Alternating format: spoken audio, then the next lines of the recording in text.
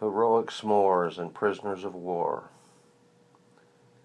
Do not let the truth fade or the memories become clouded.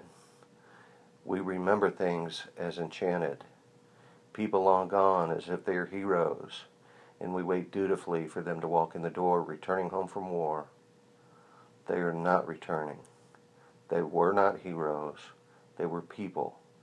And later, words from a chapter in a book about your life that you must keep reading to find out what comes next. How the story ends. Your story. One to be relived in smiles, remembered on clarity's terms. The good stands alone in the end. Tales told around campfires of truth while roasting marshmallows and eating s'mores. They are not coming back. They're AWOL forever. Their battle is over, but it was theirs, not yours. You are not a prisoner of war. It is time to live. It is time to love. No retired soldier will deliver a trifold flag.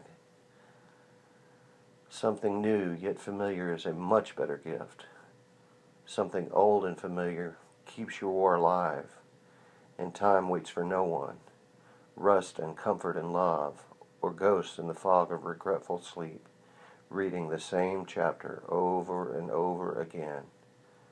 To you, it's the only story.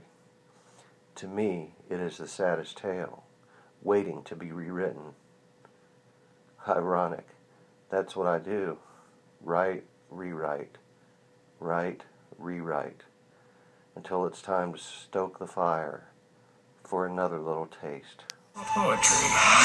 That'll work. Come, sweet slumber, and shroud me in thy purple cloak. Doesn't even rhyme.